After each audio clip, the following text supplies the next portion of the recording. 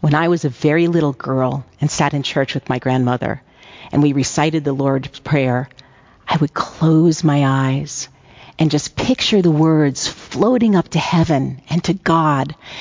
And of course, he looked like the God in my Bible storybook. Big guy, long white beard, white robe, wise, strong. And he was smiling. And sometimes he would close his eyes as all the words just floated up to him. And it made me so happy to think that some of my words were floating up along with all the other words, and that it would make him and the angels smile. And so now you get a glimpse into my little kid mind. As I got a little older, but still a really little kid, I got that same feeling when we would sing certain hymns at certain times. Jesus Christ is Risen Today was one of those, because after all, don't we always sing that at Easter? I could just picture Jesus and the angels breathing in the celebration and the praise of that song that were sung by all the churches, well, at least all the Presbyterian churches. And I can remember feeling like part of a bigger whole, like part of something that was a community, people I knew and loved, tradition, togetherness. And I got a bigger sense of what it meant to be church. Today on World Communion Sunday, we join Christians from all countries around the world in celebrating communion. And as I am now much older, I can hear communion being celebrated in all kinds of different languages, literally from Arabic to Zulu, and a whole bunch of them in between, all around the globe. Christians of every tribe, every tongue, every continent, the churches all around our city are all joining us, brothers and sisters in Christ, to celebrate communion at his table. When I was little, when Communion Sunday rolled around, I would try to imagine how big the table of communion was in heaven when I got there. And I'd picture this long, undulating table with a flowing white tablecloth that stretched out onto the blue horizon on the top of a big grassy green hill. A little bit more of a glimpse into my little kid mind. But now, as I am much older, what I see is the one to whom we all hold. The one who holds us all is the only table there is, and the only table we'll ever need. The journey from one single little one to one little one of many to the one who holds us all. The journey from self to community to him, to our source. Now, I'm aware that the entire chapter of John 6 is not usual scripture for Communion Sunday, but its arc of a story tells that same journey through the eyes of the disciples. As you heard in Louisa's terrific children's story, John 6 starts with a really familiar story we all know, the feeding of the 5,000. The crowd is gathered on a hillside after a long day of listening to Jesus.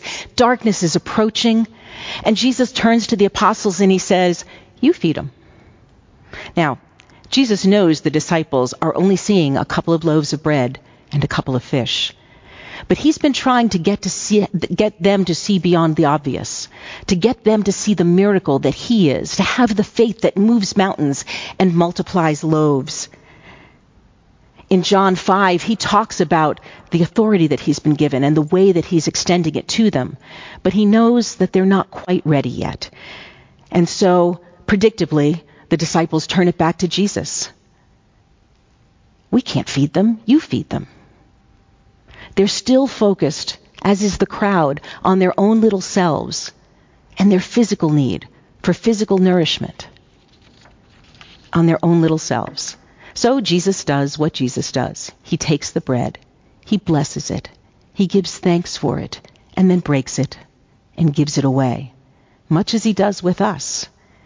And the people are fed physically, and the people call him prophet. When evening came, his disciples went down to the sea, got into a boat, and started across the sea to Capernaum. It was now dark, and Jesus had not yet come to them. The sea became rough because a strong wind was blowing. When they had rowed about 3 or 4 miles, they saw Jesus walking on the sea and coming near the boat, and they were terrified. But he said to them, "It is I. Do not be afraid." Then they wanted to take him into the boat, and immediately the boat reached the land toward which they were going. The story of Jesus walking on the water. This always struck me as a bit of an odd interweaving of stories, but it really plays an important part. It's more than just an interlude that allows us to get Jesus and the disciples from Tiberias to Capernaum. Look at the flow of the story. Jesus has just performed the miracles of the loaves and the fishes, and he withdraws to pray, as he usually does. Jesus' withdrawing to pray is his way of getting to his Father for his nourishment. His Father is his bread. He plugs into the one truth. Those goofy disciples get tired of waiting for Jesus, and can you imagine? They take the boat and they leave him. But Jesus, having been fortified by his Father, approaches them on the water. And as he gets to the boat, they are immediately transported to their destination. They are moved by the one truth, both physically and spiritually. And they learn to see Jesus through different eyes. And they call him Rabbi, teacher. The arc of John has moved from a focus of the one little self to a focus on a self in community, to a deeper relationship with Jesus and an understanding of who he is. But it also presents a bit of a coming attraction, how heaven sees the difference between physical nourishment, bread, and spiritual nourishment. The spiritual nourishment of life with a capital L, and where that truly comes from. Jesus said to them, "I am the bread of life. Whoever comes to me will never be hungry, and whoever believes in me will never be thirsty. But I said to you that you have seen me, and yet you do not believe. Everything that the Father gives me will come to me, and everyone who comes to me I will never drive away. For I have come down from heaven, not to do my own will, but the will of him who sent me. And this is the will of him who sent me, that I should lose nothing of all that he has given to me, but raise it up on the last day. This is indeed the will of my Father, that all who see the Son and believe in him may have eternal life, and I will raise them up on the last day." The next day, the crowd regathers, now in Capernaum. Some who'd been in Tiberias the day before, some who had not. But when they ask for bread this time, Jesus presents them with a statement that takes them way out of their self-sense and even out of anything a community can do for them. Jesus tells them there's more to life than the bread that they're asking for, that they're thinking too small. Do not work for food that spoils, but for food that endures to eternal life, which the Son of Man will give you. Believe in the one who was sent. And the crowd says, "But wait, what?" The crowd totally misses the sense and the glory of that statement. And the people ask again, asking for what they call Moses' manna, the bread that fed the community of Israelites through the Exodus. They're still looking for just bread. They're still pretty much concerned with their little selves and their physical needs. Miracles are awesome, Jesus, as long as it feeds my hunger and speaks to my truth. But Jesus speaks instead to the one eternal truth, the truth with a capital T, that they have not yet heard. While the crowd still thinks he's going to give them bread, he says to them, "I am the bread of life. I am the living bread," just as his Father was to him. Jesus goes on to tell them that eternal life, life with a capital L, is given only to those who eat his flesh and drink his blood. And at this point, the disciples become concerned, saying, "Jesus, this is hard stuff you're saying. Who can accept this teaching?" So Jesus tells them plainly, the Spirit gives life. The flesh counts for nothing. The words I have spoken to you, those are spirit, and those are life. Spirit with a capital S and life with a capital L. As Jesus had also told them, whoever loves this life will lose it, but whoever hates his life on earth will gain it in eternal life. Richard Foster, a Quaker minister, said, "We are saved when we allow God to free us from the slavery of self-interest and fear, which allows him to come closer to us." I am the living bread that came down from heaven. Whoever eats of this bread will live forever. and the bread that I will give for the life of the world is my flesh." Because of this, many of his disciples turned back and no longer went about with him. So Jesus asked the 12, "Do you also wish to go away?" Simon Peter answered him, "Lord, to whom shall we go? You have the words of eternal life. We have come to believe and know that you are the Holy One of God." And when those who could not accept his teaching, who didn't want to take the journey past themselves and their own needs and their own truths to this new truth with a capital T, they left Jesus. And the disciples that stayed became true apostles that day when they chose that life of the Spirit, the eternal life, the life rooted in Jesus and in heaven. And only at this time had they journeyed far enough for Peter to then be able to call Jesus by his real name, the Holy One of God. The arc of John 6 covers the journey from physical bread and one little self to becoming part of a bigger learning community, and onto the importance of leaning only on our source, the Holy One of God, of taking our essential nourishment only from him to the only one that matters, over every physical thing we know and every truth we hold dear, every self-belief, every self-interest. For only there, as we rely on the source of our lives, can that little self, and even the little self in community, truly do the work of the kingdom. That journey is not an easy one. It's full of hard truths about our sense of importance in this world and heaven's sense of importance as to what we might do to advance the kingdom, about what it is we are really called to do and to be in the world in the time given to us. It is, in fact, the only journey we will ever take that really matters.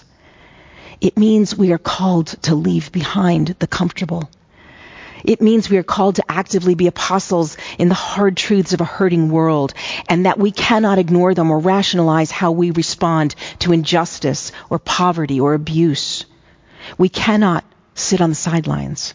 We are called to be all in, and to move our attention from all the things that our little self pays attention to and all the truths that we cannot leave to the things that the kingdom needs for us to do to advance. We must recognize, as Jesus taught, there are no throwaway people on earth, no second-class citizens, no disposable souls in heaven.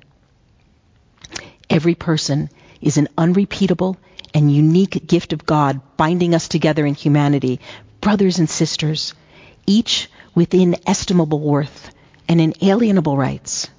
Every person has been given a unique and critical job to do for the kingdom by the one who sustains us. We cannot be marginal Christians. We must stop worrying about physical bread, self-interest, preserving our comfort, and turn and trust in completely the one who is the bread of life.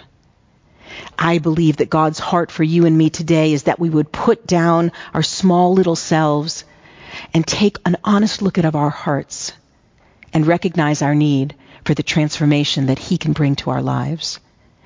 Brothers and sisters, in this very hard season, where are you on this journey?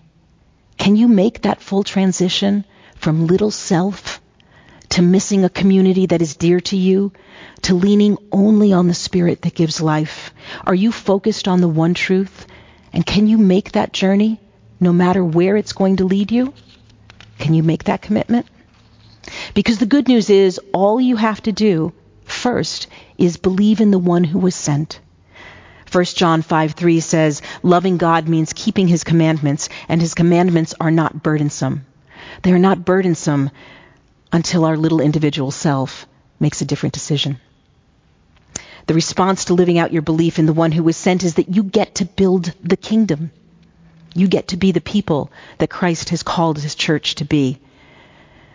So now, as you are invited to participate at the table today, I ask you to reflect on your journey and to ask yourself, as you partake of the bread of life and the cup of salvation, are you really ready to live it out, the journey that takes us to the truth with a capital T, the truth that sets us free? My brothers and sisters, I wish you grace and peace. During this time when we are away from in-person worship, one of the things we've been doing in my congregation is to encourage people to continue gathering safely and in small groups to experience virtual worship together. We share discussion questions each week and encourage people to use those discussion questions as a way to engage around the scripture and the sermon and to experience fellowship together. In her sermon today, Lisa shared some early memories of praying and singing in church. One question you might consider today is, do you have memories like these? And what do they mean to you? Lisa also shared that as she matured, she underwent changes in the way that she understood prayer and connection with God. As you have matured, what changes have you seen in your own understanding of prayer and connection with God? That might be a second question to consider. Peace be with you this day.